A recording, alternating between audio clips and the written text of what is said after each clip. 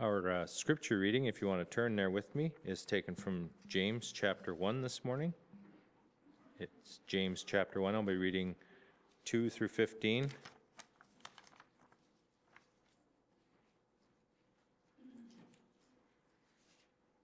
James chapter 1. Consider it pure joy, my brothers, whenever you face trials of many kinds, because you know the testing of your faith develops perseverance. Perseverance must finish its work so that you may be mature and complete, not lacking anything. If any of you lacks wisdom, he should ask God, who gives generously to all without finding fault, and it will be given to him. But when he asks, he must believe and not doubt, because he who doubts is like a wave of the sea, blown and tossed by the wind. That man should not think he will receive anything from the Lord. He is a double-minded man, unstable in all he does. The brother in humble circumstances ought to take pride in his high position, but the one who is rich should take pride in his low position, because he will pass away like a wild flower. For the sun rises with scorching heat and withers the plant. Its blossom falls, and its beauty is destroyed. In the same way, the rich man will fade away even while he goes about his business. Blessed is the man who perseveres under trial, because when he has stood the test, he will receive the crown of life that God has promised to those who love him. When tempted, no one should say, God is tempting me, for God cannot be tempted by evil, nor does he tempt anyone. But each one is tempted when by his own evil desires he is dragged away and enticed. Then, after desire has conceived, it gives birth to sin. And sin, when it is full grown, gives birth to death.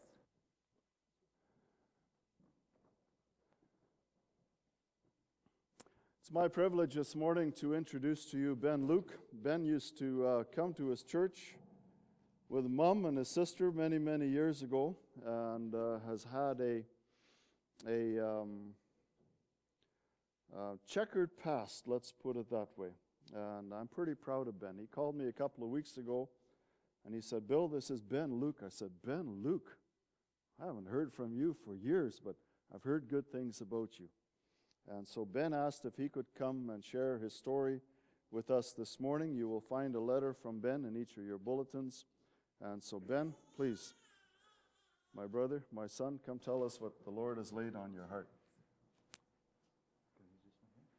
You can, I'll tell you what, you can use this one here. You can feel free to wander. Yeah. Good morning, church. Good morning, church. One more time. Good morning, church. Hey, I'm really excited to be here this morning and share not only what God has been doing in my life and in my heart, but I'm also towards the end going to throw out a challenge. So I hope that I hope you guys are open to receive a challenge. And I've been praying this morning that God would, this wouldn't just be a testimony about me and my past and Jesus and God saving me from all that, but I've also been praying that each one here would be able to take something from it and apply it into their own lives. And I trust that that's going to be the case this morning. So be open to hearing from the Spirit this morning.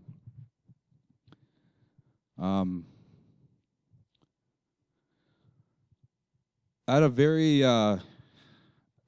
young age, I made a decision that I was gonna make my life count. I was gonna get a taste of the good life. Anything that this life, the best things that this life had to offer, I was going to get a part of it.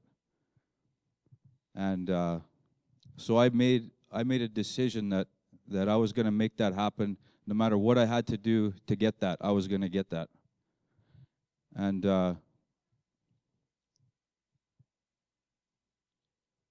in my in my head, I thought that authority, my mom or God or the law, anybody telling me that no, I couldn't do this or that or whatever else, I thought that that was keeping me from getting what I wanted. And so I developed a very rebellious attitude, a rebellious spirit at a pretty early age. And I went in search of those desires that I had in my heart. And I went looking for them from things of the world and from man. And I started smoking cigarettes at an early age, drinking alcohol, then marijuana. And then when I was 18 years old, I got my Class 1 license, and I moved out to Alberta where the money was, in the oil rigs. And I started making good money out there. And it was also the time where I was introduced to cocaine. And so shortly after I did my first line of cocaine, I found out an even more effective way to do it, which was smoking crack. And I would get higher, and the high would be shorter, and the lengths that I would go to get the drug would become longer. There's more that I would do. And then I discovered needles, which I got even more higher and came down even harder and would go to even longer lengths to maintain my high. And when I started mainlining cocaine, that was about 10 or 11 years ago was the first time I did that. And so for the last 10 or 11 years, that became my life, was to find my next fix. And there was absolutely nothing that would stand in my way of me getting my next fix. And so I committed many, many crimes. I committed an armed robbery in Manitoba in 2004. And when I found out that the authorities were onto me, I took off. And I was in a vehicle in Lethbridge, Alberta. Me and my co-accused were hanging out in a house out there. And somehow the authorities tracked me down way out there. But I remember watching Cops when I was a kid. It's still like one of my favorite shows. Anybody see that show, Cops? That was like my favorite show growing up, and still I don't watch it as much anymore. But if I get the chance, I'll be watching Cops. I really like that show. And so I remember leaving we were going to my buddy's workplace, and his wife drove us there. Myself and my co-accused. And so we're in a car and we're driving, and I was unaware because these were unmarked vehicles that were following us, but we got about 10 or 11 blocks away, and we came to a stop. The vehicle came to a stop. We were pulling up to my buddy's workplace, and the door in the back there where I was sitting came open, and I was grabbed and thrown to the ground, and knees like driven into my back, my hands grabbed and handcuffed, and I could just hear, "Don't move or we'll shoot, don't move or we'll shoot." And I didn't know what was going on, so I as I turned around, there's like 5 or 6 officers with guns pointed at me, and they're yelling, "Don't move or we'll shoot."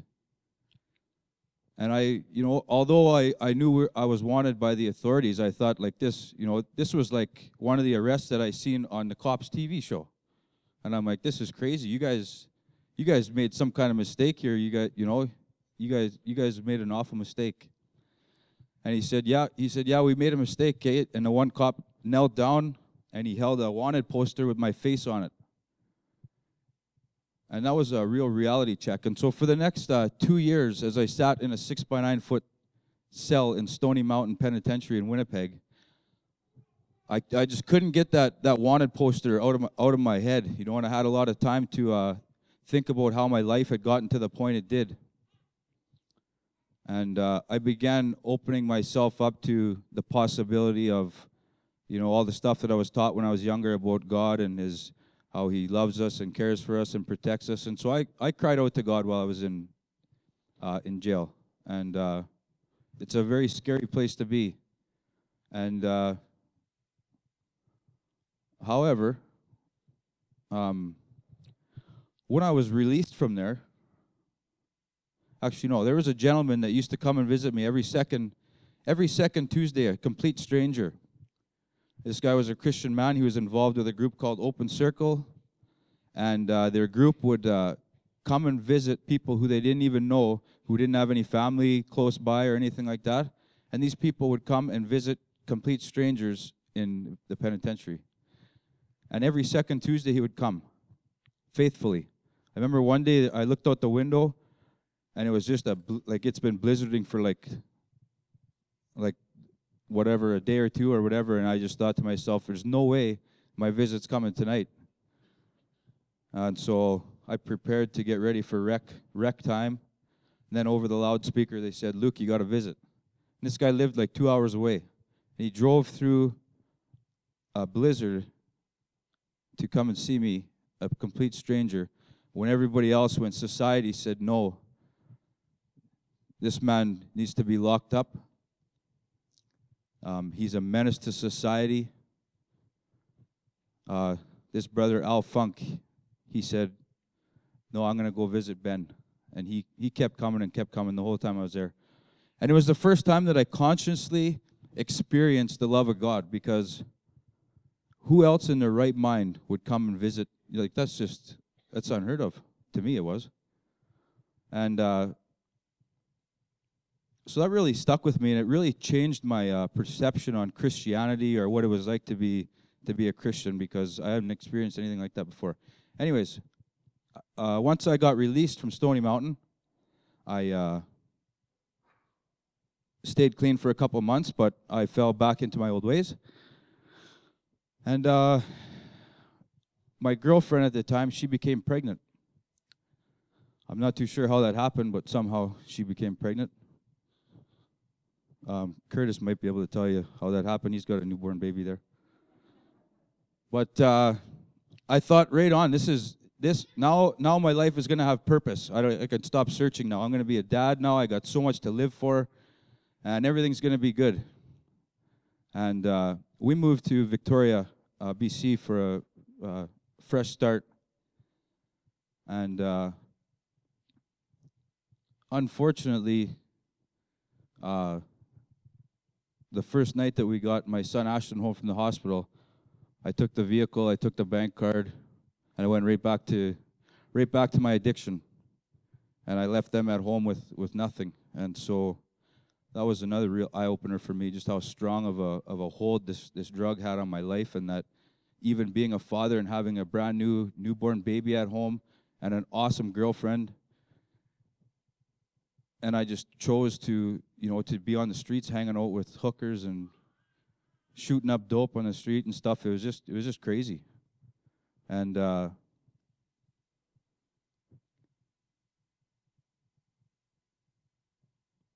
guess about a year or two after that,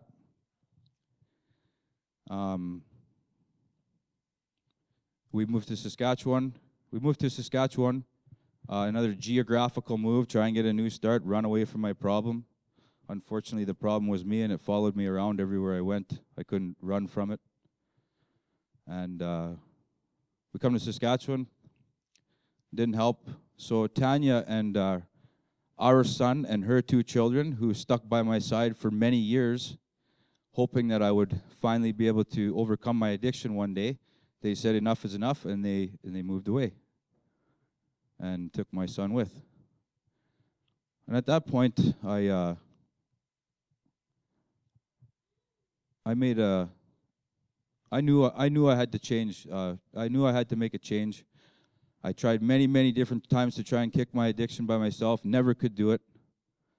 And I came to Teen Challenge about 19 or 20 months ago, something like that. June last year, I came to Teen Challenge. And I was introduced to Jesus Christ. And as I looked at this Jesus Christ and was taught about him and who he is, I recognized just how desperate I was in need of a Savior, and how my life had just been just completely out of control, and that I couldn't do anything on my own anymore. I never could to begin with. And I made a commitment when I came to Teen Challenge that I was going to give my life to God.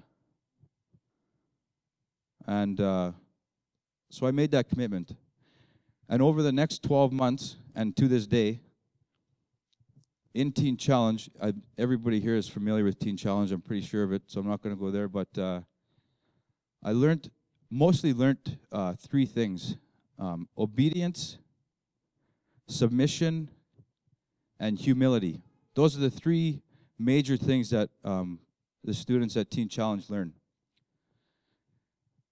And they're very very difficult to learn, to practice obedience, humility, and submission.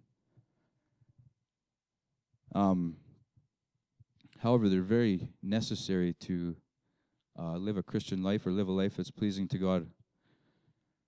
And so I was also taught there how to build a relationship with Jesus.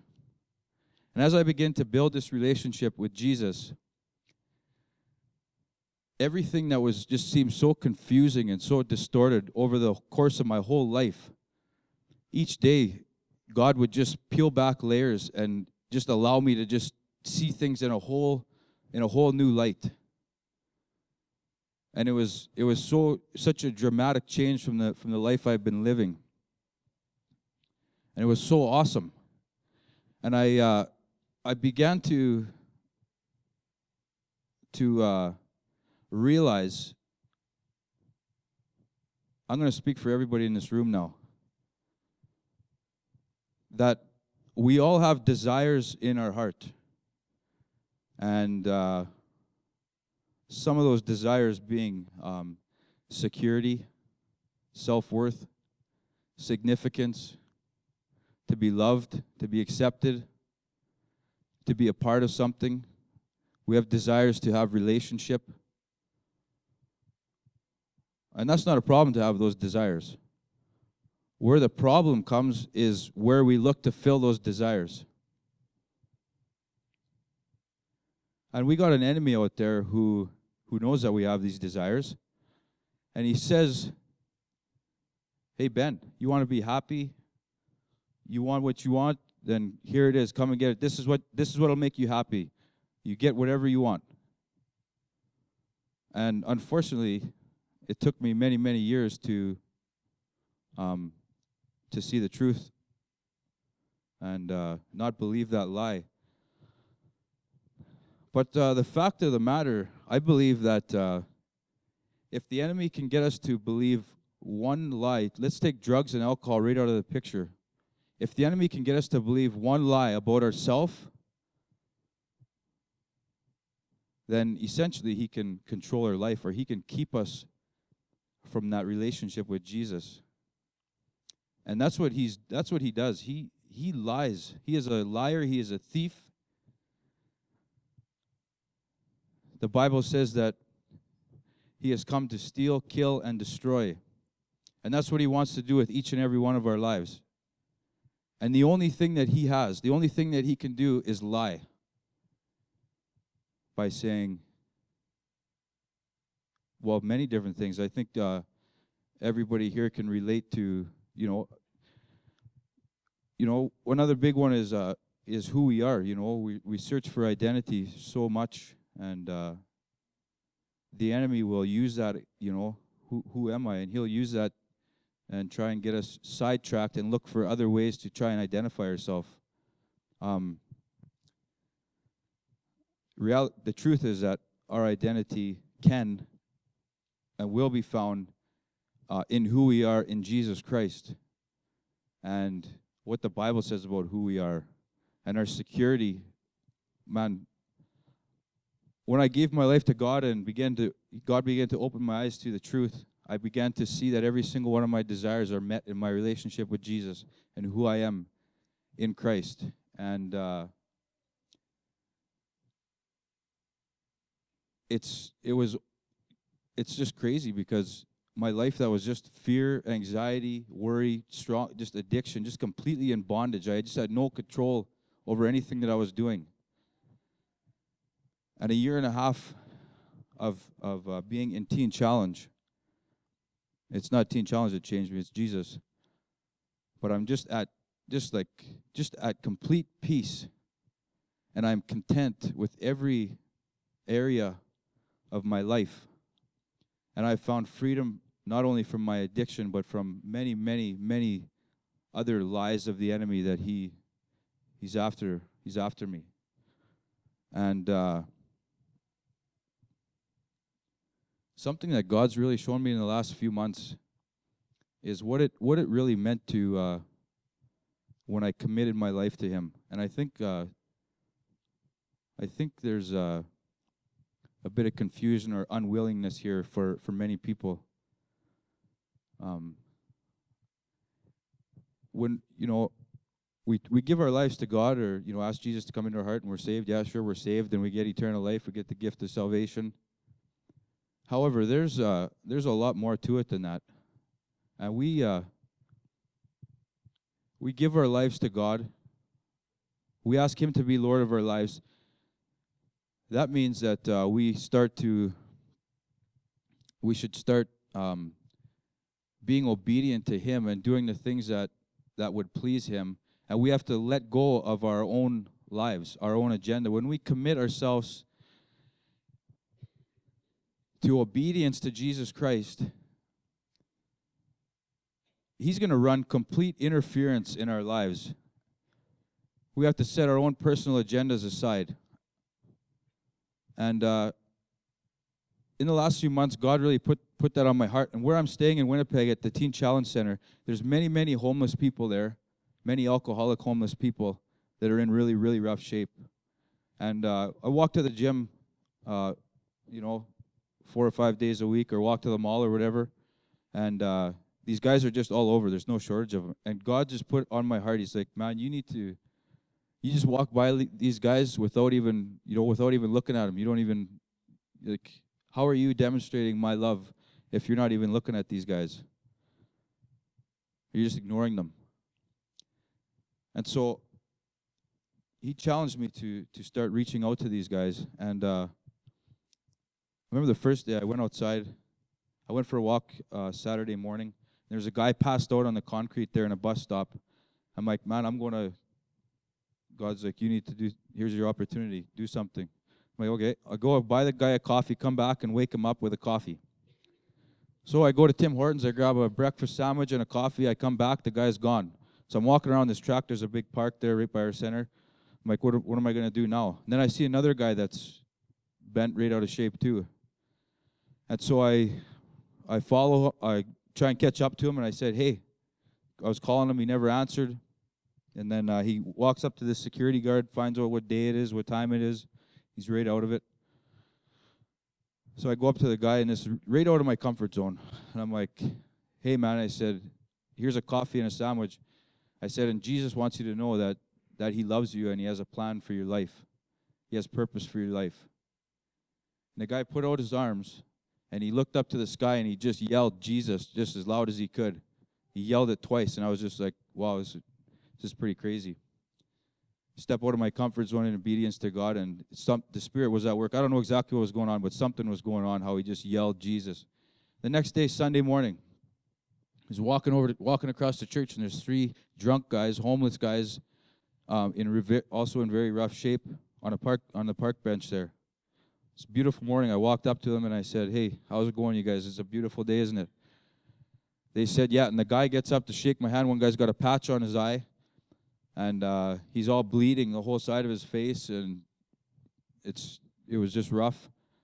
And he gets up and he starts shaking my hand. I said, brother, Jesus wants you to know that He loves you and He has a plan and a purpose for your life. And he just grabbed me and started hugging me and just started weeping. And the guy's like snotting and bleeding and all over my face, and I'm like kind of like this. But just another time, right then again, the Spirit was just at work in his heart. And I just want to kind of put a bit of a challenge out to everybody. to think back of the commitment that they made to Jesus. And just like me and Pastor Bill were talking this morning, we try and he gave a really good analogy. Maybe he used it here. I won't use it right now. But man, when we give our lives to Jesus, that means we surrendered our life. No more us. We say yes to him and we say no to ourselves. We die to ourselves. And there's so many opportunities throughout a day that go by that we have to demonstrate our commitment to Jesus and allow Jesus to live, for his life to flow through us. And somehow, a lot of people, I believe, miss it. And they miss opportunities to share the love of Jesus Christ. The world out there, there's a world, people who are just completely lost and broken and addicted and desperate. And I know that because I spent many years on the streets. And there's many, many people out there that need to know the love of Jesus. And just like that man that came to visit me in Stony Mountain Institution, being obedient to God's call. If there's not more that each one of us can be doing to share that love of Jesus out in the community. It's just a challenge that God's thrown my way, and I wanted to share that with you guys. And I hope God provides opportunities for you guys to do that. Because it's awesome being used by God. And people are desperate. The world is desperate, and he wants to involve us in his work. And there's no greater honor or privilege than to be used by God.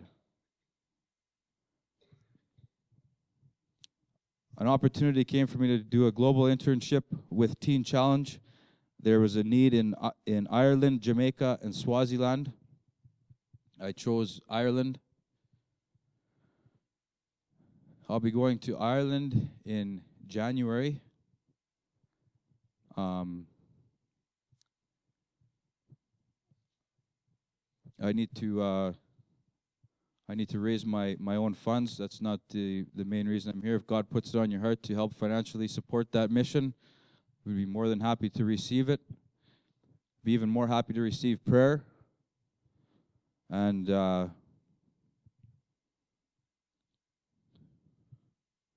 got a really cool donation last night towards my ministry, towards my missions trip to Ireland. Come on up here, Nolan. I graduated Teen Challenge last June. A couple months after that, I got engaged to be married to my beautiful fiancée, Vicky. And I'm really looking forward to all the stuff that God has in store for my life in the future. And this is her son, Nolan. Nolan is 10 years old. Nolan has been making wallets out of duct tape for the last month or two. And they are very, very cool. They take a fair bit of time to make and effort. And I was going to bring one to show you, but I never did. But Nolan has sold $130 worth of duct tape wallets in the last month or two. How long have you been doing it? About a month. He sold $130 worth of duct tape wallets. He came to me last night. I gave him one of those pamphlets that are in the bulletin there, and I said, Nolan, I want you to partner with me in prayer or financially towards my... go grab that wallet. Partner up with me in my trip. Pray for me or financially or whatever. I want to give him an opportunity too.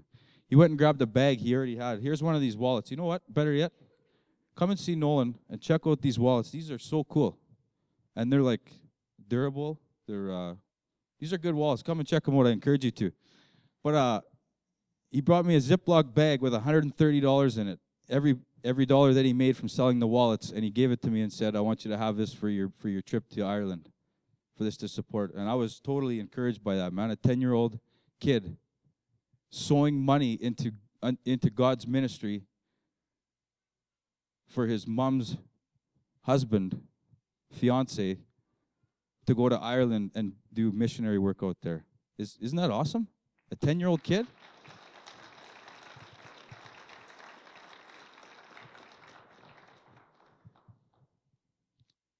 trying to think if there's anything I missed. I don't think so. You guys are looking for Christmas gifts, come and see Nolan for duct tape wallets. And I think I covered just about everything. Just thank you very much for having me in your church to share my testimony. I came here when I was about 17 or 18 years ago. Hey, Mom? That's how long it's been when they were over there. And have a good rest of the morning.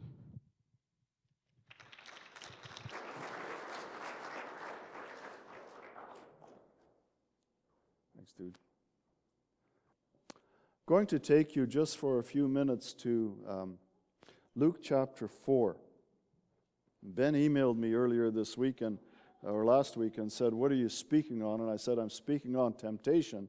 And I said, "Maybe I think you might know something about that." And Ben and I had a breakfast meeting this morning, and he basically preached my sermon for me already. "Dan, you want to do the building fund offering? Let's do that right away, and then we'll get that over with." Okay, let's come on up, guys. We'll pray together. And you know what? I'm just going to keep talking while the offering is going around, and then because we're running short on time here. So let's pray. Father, thank you for giving us this wonderful building. Thank you for those who built the things that we didn't, and we ask your blessing upon them. And Lord, as we seek to use it to build the kingdom of Jesus in Nipawin, may this be a place where people find refuge and shelter and come to grow in Jesus. We ask it in his name. Amen. All right, while those plates are going around, we'll just let them do that. Luke chapter 4, I want to talk about temptation. It is something that each of us probably know about firsthand. It's a desire or a craving for something, and usually something that is wrong. And there is temptation, and then there is temptation. I'm a diabetic, and I have a temptation with ice cream, and sometimes I eat more than I should, and sometimes I wind up paying the price because I submit or I give in to my cravings, and I wind up with just a blazing 3-day headache because I ate too much sugar.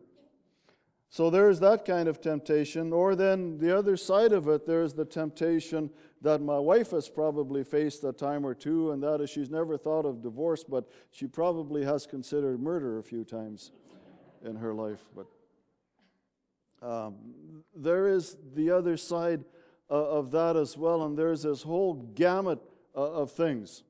How do you deal with that? When you listen to Ben's story, you heard about his desire for autonomy, his desire for independence, for worth, to be a somebody.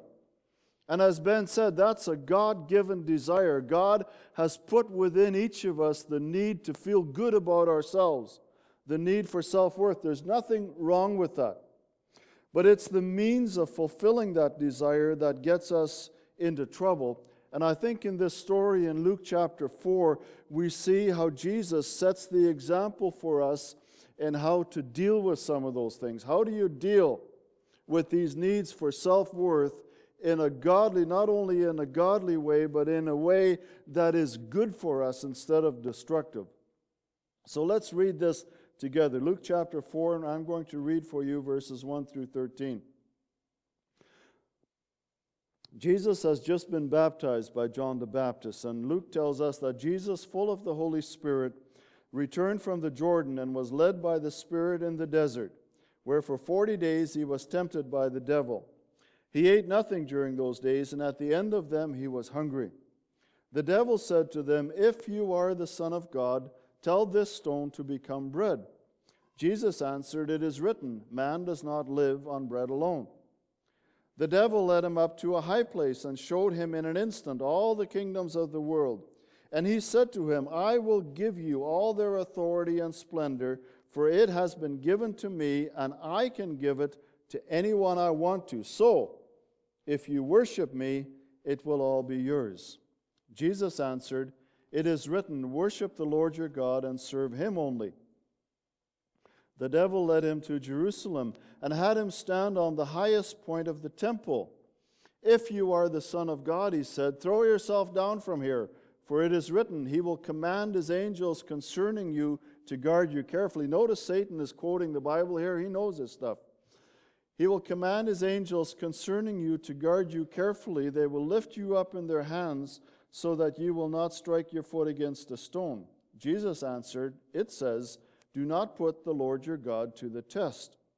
When the devil had finished all this tempting, he left him until an opportune time. Maybe your upbringing was something like mine. My mom and dad used to tell me, don't do that, it's wrong. And my response to that always is like, well, why can't I? If it's wrong, like, why is it wrong? Why am I not allowed to do certain things? And the problem is sometimes when we try and resist temptation just by saying no, or because someone has said to us, that's bad, don't do it, we wind up failing. And if you're going to deal with temptation, we need to understand what the problem is, temptation. And there is that reality. We all have this need for self-worth. That's the way God made us. God made us with a need inside us, created us with this vacuum inside us that says, I need to be a somebody. I need to be able to feel good about myself. There's nothing wrong with that. It's God-given. And if God has created that need in us, then He has also given us a way to fill that need. The problem comes when we try and fill that need in a way other than that which God provides. When we try and take a shortcut, it's like a counterfeit dollar bill. A counterfeiter makes, not dollar bills, we don't have, we have loonies. A counterfeiter makes 20s and 50s and hundreds. Why? Because they're cheap to make. It's a counterfeit. It's a representation of the real thing, but it's not the real thing. And when you get busted with a counterfeit bill, if you were to go to the store and someone says, well, that's a counterfeit bill, and you say, but I got that in change, it's supposed to be worth $100. Tough noogies. It's not good. But there are different sources of temptation, and I'm not going to go over all of these in any great amount of detail. But there's basically three sources of temptation. There's our own inner nature. Our inner nature that says, I want, and this is what I need in order to make me happy. Okay? There's another source of temptation, and that is the world in which we live. Our culture says to us, in order to be a somebody, in order to feel good about yourself, here's what you need. I had a guy come to me one time before I went to Bible school. I had my own logging truck. I was doing fine. I was in the bush. And the contractor that I was working for at the time knew that I was going to Bible school, and he was trying to needle me a little bit. And he came up to me one day and he said, Billy, he says, I don't think a man is worth anything unless he's got all his stuff paid for and $1 million in the bank. And he had it. All his stuff was paid for, and he had $1 million in the bank. And he says, there, what do you think of that? You see, that was his estimate. That was the world's, my culture says, you're not worth anything unless you have all your stuff paid for and $1 million in the bank. And if you have all your stuff paid for, and if you have $1 million in the bank, then you're a somebody. If you don't have that, you're a nobody. You're a loser. And then there's the devil.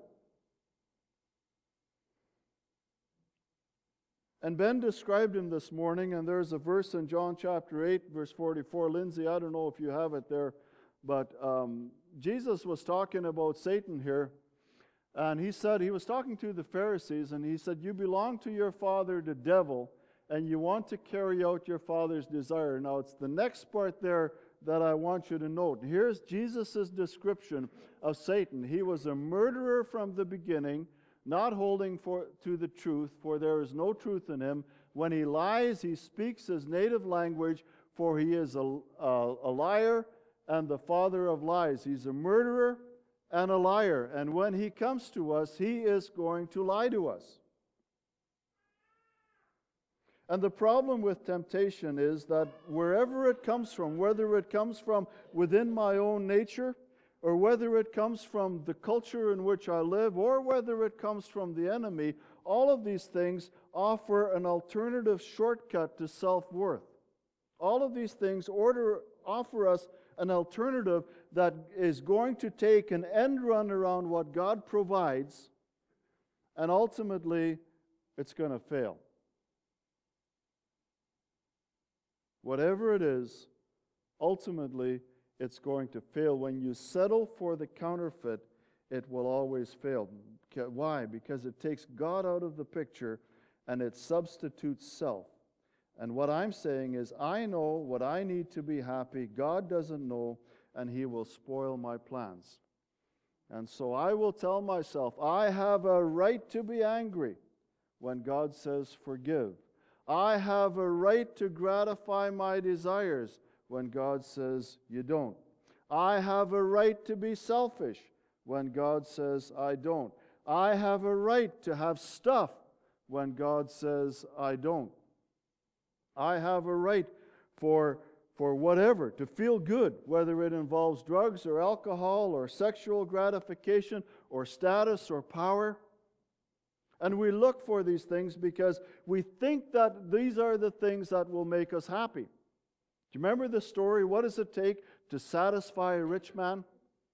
The answer to that question is just a little bit more. It's always just a little bit more. And the reality is that my circumstances do not determine whether or not I am content.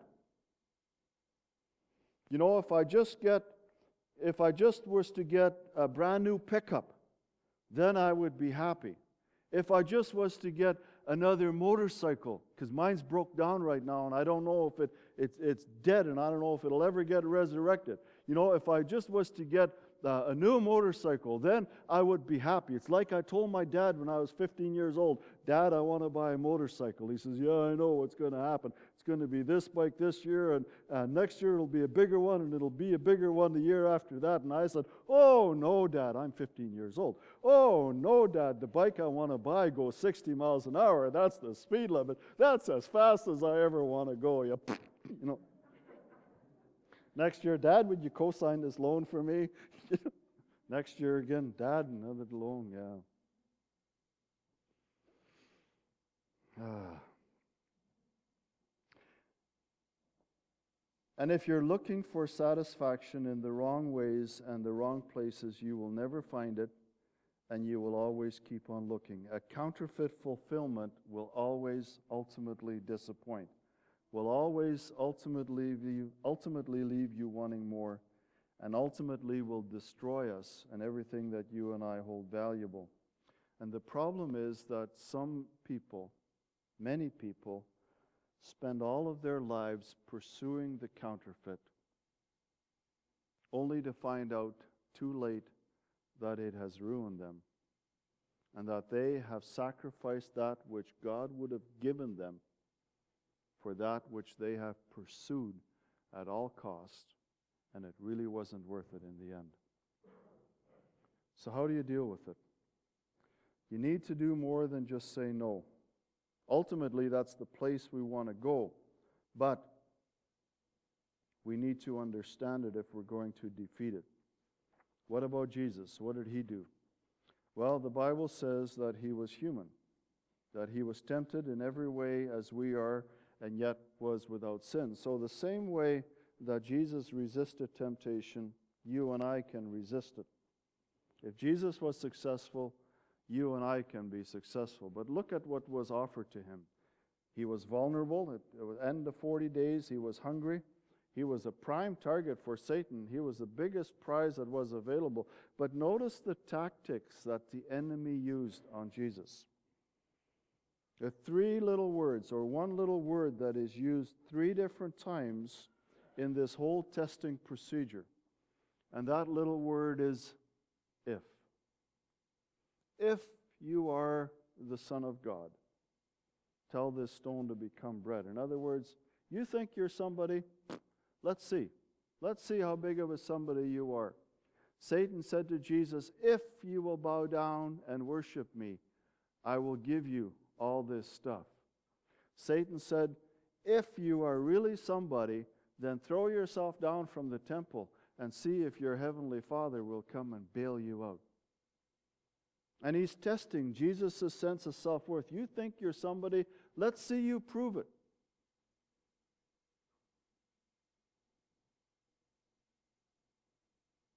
If you want to be happy, then here's what you need. If you want to be a somebody, then you need to leave your spouse and find someone else who will make you happy. If you want to be somebody, you need a better vehicle. If you want to be somebody, you need to make more money than your neighbor does. If you want to be somebody, you need to have more power. You need to have more status. And if you get all these things, you will be happy, only to find out that there's always somebody that is bigger and stronger and worth more than you are. And what Jesus used to defeat the enemy was this reality. He used the principles of the Word of God. He submitted himself. Ben talked about submission. His big thing was a rebellion to any kind of authority. What Teen Challenge taught Ben was obedience, submission, and humility. We don't like those things. I don't like submitting. I don't like being obedient because then someone else gets to call the shots in my life. I don't like being humble because it might mean that someone can walk all over me. And the reality is that until you learn to submit to God, until you learn to submit to the principles of His Word, you will never find the peace and contentment and self-worth that you are looking for. Here's a picture. Let's take a dog. You get this dog. You desperately want a dog. And so you go to the SPCA and you come home with this dog. Now, for some reason, this dog, whether it's part of his breeding, whether it's part of his or her background or his culture or whatever, but for some reason or another, this dog, A, is scared of you, and B, doesn't like you. Because the dog figures that you're going to be mean to it and not let the dog do what it does. And so in order to keep that dog, what you need to do is to get a big chain or a big rope and tie that puppy down somewhere or another, because if you don't, that dog will run away, that dog will take off on you, and then you have to put a sign in your front yard that says, beware a dog, because a dog is snarly and will bite at everybody that comes around it. But let's say the dog initially distrusts you, and then you win the dog over, and the dog likes you, and the dog learns to love you. And the dog wants to be around, and you can unhook that chain. And that dog can have an absolutely wonderful life. It can be a part of your family. You will take it to the vet. You will get it brushed. You will feed it. You will exercise it. You will clean up after your dog. All the rest of these things. And if your dog was chained up, you would probably do the same things for you. But the difference is in the attitude that the two dogs have. And it's the same with you and me. We can voluntarily submit to Jesus Christ. We can voluntarily submit to Him and experience a fullness and a richness in life and be part of His family. Or we can defiantly say, I will not. I will do it my own self. I will determine my own life, and we can jerk at the chain, and we can be miserable, and we can be tied up and live a miserable life. Or we can submit to the Lord and find fullness in Him. And I think that's Ben's story. I'm out of time here, so we need to pray. Ben's out there. I see him standing there. I don't know why he's ducking out on me here. But anyway, if there's an issue in your life that you need to deal with, please talk to me, talk to Ben, talk to somebody. I'll be around here. Ben's here. And if God lays it on your heart to support this young man, I've watched this. I think one of the last times I saw Ben, he was playing hockey in the Jubilee Arena. You remember? I don't know if you remember that or not, but I came to watch him play hockey, and a lot has happened, and I'm pretty proud of what the Lord has done in this young man's life, and I think he's worthy of our consideration and our support. So go out there, say hi to Ben. Let's pray together, and we'll be dismissed. Father God,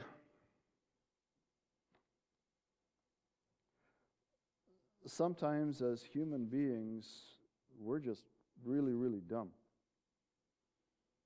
And we think that we know the answers. We think we have it all figured out. And we stubbornly go on our own way and get ourselves into all kinds of trouble, when you're simply asking us to get in step with you and to submit so that you can give us richness and fullness in life. Father, I pray that you would work in our hearts. We ask your forgiveness for our rebellious attitudes. We ask your forgiveness for our selfishness. And we pray, Lord, that you would teach and guide and direct and mold us to be the people you want us to be, and help us to experience the fullness and contentment that we can only find in you. In Jesus' name we pray. Amen. God bless you. Have a wonderful day. We're dismissed, and I don't care who wins the Grey Cup.